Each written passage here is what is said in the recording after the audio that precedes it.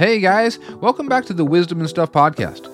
I'm your host, Daryl Boucher, and this is where we cut through the Christianese and tradition-based thoughts that hinder us from the limitless lifestyles that we as actual children of God are designed to walk in. So let's go ahead and dive into the Word and see what the Holy Spirit has for us today. Well, praise God. Glory to God. Thank you for joining us again today for Wisdom and Stuff. Today we're going to be going back through just belief. One of my favorite topics, belief. I think this is like day 3 or something on the subject, and I want to hit into something that really is so vitally important when it comes to belief. The Word says that all things are possible to those who believe. So we see that belief is that threshold that literally changes our relationship to things from being impossible to possible for us. That's what changes our relationship to certain things. So when we think of something and we think of it as either possible or impossible, what changes that relationship is our belief. Belief is what changes. God is not going to change. So God's not, and once I get born again, even though I grow in the things of God, my spirit man doesn't really change. My spirit man looks just like the image and nature of God himself, the likeness of God. And so that's not going to be changing. I know my mind transforms and all that stuff, but still, what changes my relationship between something that's impossible to possible is my belief. That's what changes it. That's the key that I currently have, that you currently have, that anybody on this earth currently has to change their relationship to something. And this is seen in the natural realm as well. When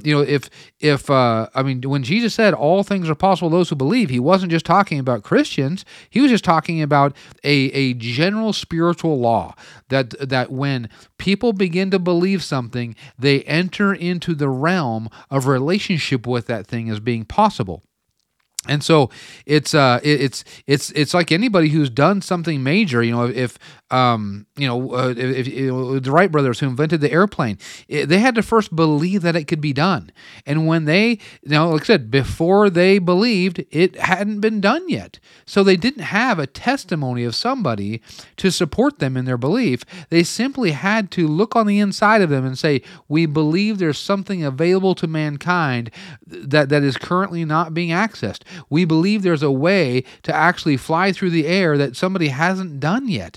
And so, but their belief is what tied them to the possibility of it for them. And that's what actually fueled their investment. That's what actually got them over their frustrations. That's what got them past discouragements. And we need to understand that, that's just a natural example that we've seen 1,000 times through human history of people choosing to believe something, and simply based on their belief, they allowed that thing to become possible to them. And then when they pursued the possibility of it, the more you pursue the possibility, it becomes a reality.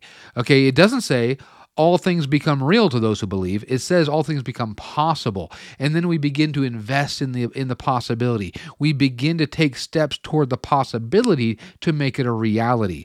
There's still things that have to be done between the belief realm and the reality realm. And the thing is, we have to fuel that belief. We have to fuel the possibility of it. And the more we engage with the possibility of it, the more we understand that it's not just possible to us, it's available to us. And it's not just available to us, it's rightfully ours. When we can take those steps from possibility to rightfully ours, that's when everything changes. Because when we know it's rightfully ours, then we know that anything standing in our way that is trying to tell us it's not ours is a liar and is unjust. And so we look at the obstacles differently from that point. But what we have to do is begin to invest into the possibility of something. A lot of times Christians, they'll genuinely believe to a certain degree about something, but they never invest in the possibility. So they believe that, by Jesus' stripes they're healed. They believe that, but they don't actually invest in that. They don't actually make it a reality to them through investment. And just like, if I believe that airplanes exist, does that mean that every day I go get on an airplane? No, that requires investment. I can believe they exist, but never partake of their existence. I can believe that people can fly planes, but if I never invest in that, then I'm never going to be the one flying that plane or even riding on that plane without investment, even though I believe they exist. So our first thing is choosing to believe something and then investing and fellowshipping in our hearts and minds with the reality of that until it gets to the point of not just available to us personally. Like I said before, it can't just be a general thing like, oh, that's available to the body of Christ, or yeah, Jesus paid for that for everybody. Yeah, but is it available to you? Is it yours by right? Is it yours because of the blood? Is it yours because you're a child of God? Is it yours by inheritance? Because when it's yours by right and by inheritance, then that's when you actually can look at your own thought patterns, at ideas the enemy puts in your head, or at circumstances that are contrary to it, and say, nope, that's a lie from the pit of hell, and the word says that this is mine because I'm a child of God, and you will stand upon that word, and you will allow that reality to come into your life that way. So, but all things are possible to those who believe. Belief is the first step in those things. And so what I want to get into a little bit today is just what belief isn't, because I think sometimes we can definitely think that we're believing God when we're not. And also just the principle of the construct of belief and where it comes from on the inside of us. And so one of the things I want to get into is I think was one of the key things that I say this so many times, that belief is not a conclusion, it's a choice. And we get used to making conclusions. Our mind likes to make conclusions because our mind draws in information, and we get the facts about something. We weigh out all the information, and then we create a conclusion. Science creates a hypothesis. These different things. In higher levels of math, they conclude this and this and this because of certain theorems that they have or whatever. And so that's what our mind is used to doing. Our mind is used to taking in information. That's what it's designed to do, is to take in information, and then based on that information, we draw a conclusion. And then we begin to create a paradigm of thought based on that conclusion. And the problem is that belief was not designed to be constructed that way. Belief is not a conclusion. Belief is not based on evidence. Belief doesn't even come from my mind. Belief comes from my heart. And it says, Romans chapter 10, that with the heart man believes. And so belief is a byproduct of my heart and not my mind. Belief allows me to live from a paradigm that can surpass the limitation of an unrenewed mind. And so belief allows me to actually invest in something that my mind hasn't currently experienced yet. And as I begin to invest my mind into it, then my mind can get transformed based on a belief that I have. So it's like, I believe that by Jesus' stripes I'm healed. But if I don't get into the word, and if I don't engage my mind with that, I can believe it, but once again, not experiencing it because my mind hasn't got transformed into that yet. And my mind has to go into the Word. My mind has to get renewed. My mind has to actually submit its current thoughts about healing and health to the Word of God. But it begins with belief. And so anyway, with that, though, here in Luke, I want to go into this is an account where Jesus is talking about two men that died, Lazarus and the rich man. And the rich man was wicked, and Lazarus was a good, righteous man. And so it says that when they died, the wicked man, he goes to, the rich man, he goes to hell, and Lazarus, or to Hades, however you want to put that, and Lazarus goes to Abraham's bosom. And it says that the rich man, he can see the rich man, the rich man can see Lazarus over in Abraham's bosom, partaking of the paradise that he's in, and he's being tormented. And so he calls out to Father Abraham, and he tries to get Father Abraham to basically send Lazarus back to talk to the rich man's brothers so that they don't end up in the same place. And it says here, verse 27. Then he said, I pray thee, therefore, Father, that thou wouldest send him to my father's house, for I have 5 brethren, that he may testify unto them, lest they also come into this place of torment. Abraham says to him, they have Moses and the prophets. Let them hear them. So in other words, Abraham says, listen, they have the Old Testament. Let them read the Old Testament and believe. That's what he's telling this rich man. He goes, I'm not going to send anybody back. I'm not going to send Lazarus back. He goes, just have them read the word. And so then verse 30, the rich man says, no, Father Abraham, but if one went unto them from the dead, then they will repent, or they would believe. And then I love this response. And Abraham said unto him, if they do not hear Moses and the prophets, neither will they be persuaded, even though one rose from the dead. And this is a paramount truth when it comes to belief. Because here, what Jesus is laying out is saying, if you don't believe the word, then you're not going to believe it even when some great miraculous thing happens. You won't believe it even when somebody raises from the dead. And you see, the natural mind says, oh no, I definitely would believe if something major happened. If something huge happened like that, then I would believe. No, you wouldn't, because belief comes from the heart and not from the mind. And Jesus is saying, if you can't believe the word, because the word puts a demand on belief. The word literally speaks to your heart and puts a demand on belief. If you can't believe the word, then no big giant miracle happening in our lives is going to cause us to believe anymore. I know somebody, this was a long time ago, but he literally got healed of stage 4 cancer. He was on his deathbed. He got healed of stage 4 cancer. He repented. He started serving God. Well, then he backslid. And then it was just a few years later, and he literally had totally backslid, didn't serve God anymore, didn't even say he believed in God anymore, and he actually denied that he was healed. He had no more remembrance of getting healed. That's how far he had backslid. He had no more remembrance of this giant miracle that literally happened to him. Understand that belief is not a conclusion. Belief, your belief will not get strengthened by circumstances. Belief is there to confront our natural mind and to try to get our natural mind to bow its knee to something higher than it. But those circumstances don't speak to my heart the way the word does. My heart is where I believe from. Belief is a choice and not a conclusion based on evidence. When we can separate these two, then belief gets a lot easier, because otherwise we're always like waiting for God to do the giant thing so we'll believe. And we don't realize that giant thing will not cause me to believe.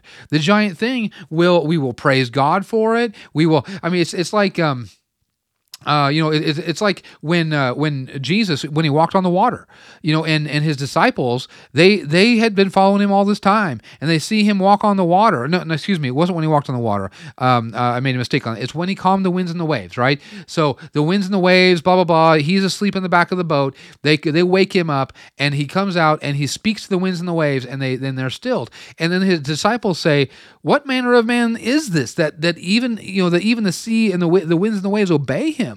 And it says that they feared exceedingly. They were so freaked out by this. And what is so fascinating about that, they'd already seen him do a lot of miracles. They'd seen him do all kinds of miracles. But this miracle challenged their mind in a different way. And yet we see even after that they still had to repent of different things, because miracles don't make us believe. Miracles challenge our mind. Miracles tell our mind that they are not God. But miracles do not speak to the heart. The Word of God speaks to the heart. And when the Word of God comes into our heart, it says in Mark chapter 4, with the parable of the sower, that the sow is sown on the heart. The Word of God comes into my heart, and it's with my heart that I believe. So when I read the Word, when I actually hear the Word of God, then I have to make a decision to believe. And so belief is not this place of conclusion. The belief is not something that I need God to do some amazing thing. The children of Israel, perfect example, right? They saw time and time again, the supernatural power of God. They saw 10 plagues of Egypt that allowed them to be let go out of Egypt with a mighty hand. They walked out with all the silver and the gold. They walked out perfectly healthy. They walked out through the Red Sea on dry ground. They saw the sea swallow up their enemy. They saw the hand of God on Mount Sinai come down with thunders and lightnings. They saw the manna and every day, for 40 years, 6 days a week. They saw the cloud by day and the fire by night. They saw all these things happening, but they still chose not to believe, because miracles won't make us believe. Like I said, miracles. It says that miracles, all they do is they do challenge the natural mind, but it's the word of God. That's what actually causes us to believe. The word coming in, and we have to understand that our relationship to the word is one of natural belief. We are designed to believe the word. That's our natural response to the word, is belief. And that's why God, in Hebrews chapter 3, it says that the children of Israel had an evil heart of unbelief, because unbelief is evil to God. Now, unbelief and lack of faith are two different things. Lack of faith is when you just don't know. You've never heard the certain things about God. You just have not been exposed to God in that way. And so a lack of faith is like ignorance. Lack of faith is you just don't know. You've not heard that God is good. You've not heard that He healed you. You've not heard that Jesus came to die for you, and that that He came to save you of your sins. When we just don't know the word, that's when we can have lack of faith. Okay, lack of faith is different than unbelief. Unbelief is when we've heard the word and we've chosen not to believe it, because the word is designed by our hearts to be believed. And so when I've chosen not to believe it, it's evil. It literally is contrary to my nature as a child of God. And so that's why even in Mark chapter 6, where it says that Jesus, He couldn't do any mighty work in His own hometown because of their unbelief. And so He marveled at their unbelief. And so anyway, belief though is a choice. It is tied to our will. And this is such an important point because when we understand how easy it is to believe, then there's no more excuse. Belief is not a conclusion, it's a choice. When we can settle that, when we can say, I can just as easily believe this as this or this or this, because it's tied to my will, it's tied to my choice. He's given me the opportunity to believe. Like I said, even last time, when I got saved, I didn't know anything. Literally, I had the gospel preached to me, and then I had to make a choice to believe that it was true, with no evidence, with no miracles, with no, I didn't go into my bedroom to say the sinner's prayer and levitate 5 feet in the air and have a giant, Darth Vader voice come out of my bedroom ceiling saying, "You are my beloved son in whom I'm well pleased." I didn't have all of that. I simply had to believe, and so. But when I believe, all things are possible to those who believe. So He gave me this, the most inherent thing I have is belief. The most natural thing I have is belief. The easiest thing I have is belief. All it requires is my humility. I have to humble myself to believe the word. So when symptoms are telling me that I'm sick, but the word of God says that by His stripes I'm healed, I have to humble myself to the word and say that God's word is true and the symptoms are a lie. Doesn't mean that they're not factually there. It just means that the truth will never change and the facts will change. I allow the truth to trump the facts. I allow the truth to actually be spoken over the facts. I'm not denying the facts. The facts are you might have a symptom in your body, or the facts are the doctors might say this or this, or the facts are that you may not have any money in your bank account. But the truth is that by Jesus' stripes you are healed. The truth is that He supplies all your needs according to His riches and glory by Christ Jesus. See, that's where humility comes in. Humility it requires humility to believe God. It requires me to humble myself to His nature, and His nature in me and His nature toward me. Even when I humble myself to believe, I'm actually putting a demand on God's nature in me to live supernaturally. And this is what makes all things possible to me, is when I begin to say, hey, I am not designed to live by my past experiences or by my current circumstances. I'm designed to live from heaven into the earth. I'm designed to live in this place. Now, the thing is, though, just real quickly, belief some people will think that they're believing God, but they're not yet believing God because they haven't bowed their will to Him yet. What I mean by that is engaging your will with that belief.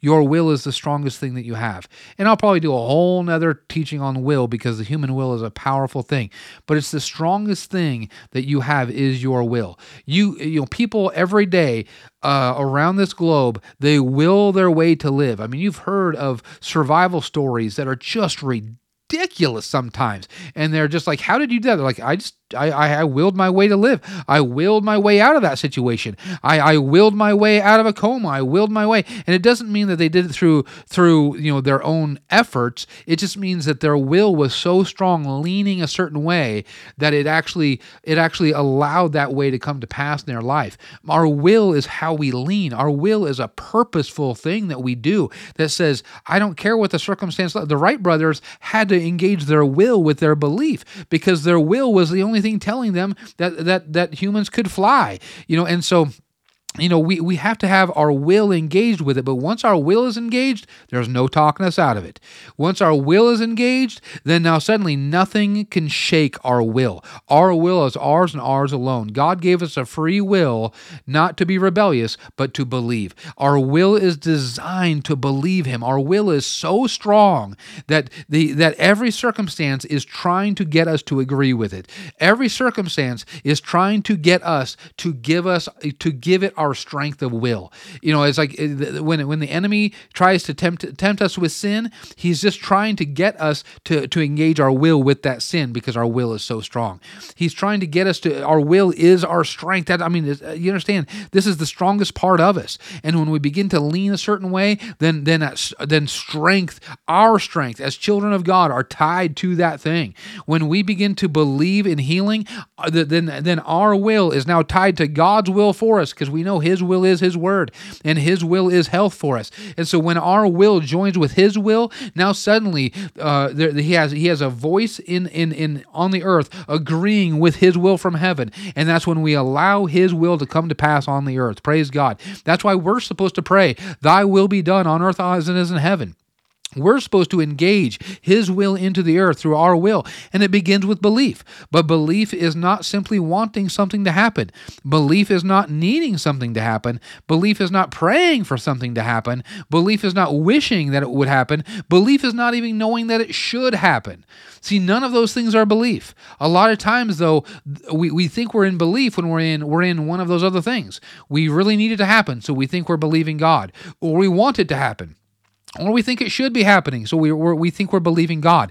But we haven't bowed our will to Him to say, I'm going to engage my will with that. I'm going to engage with my will that says that God's already done this. I'm going to engage my will that says I'm not separated from this. I'm going to engage my will that says that He's already given me all things that pertain to life and godliness. I'm going to engage my will that says that I have authority over the enemy. I'm going to engage my will with this. See, and that's what belief does. Belief is an attitude toward that thing that actually resounds of my relationship to God, and therefore my relationship to that thing.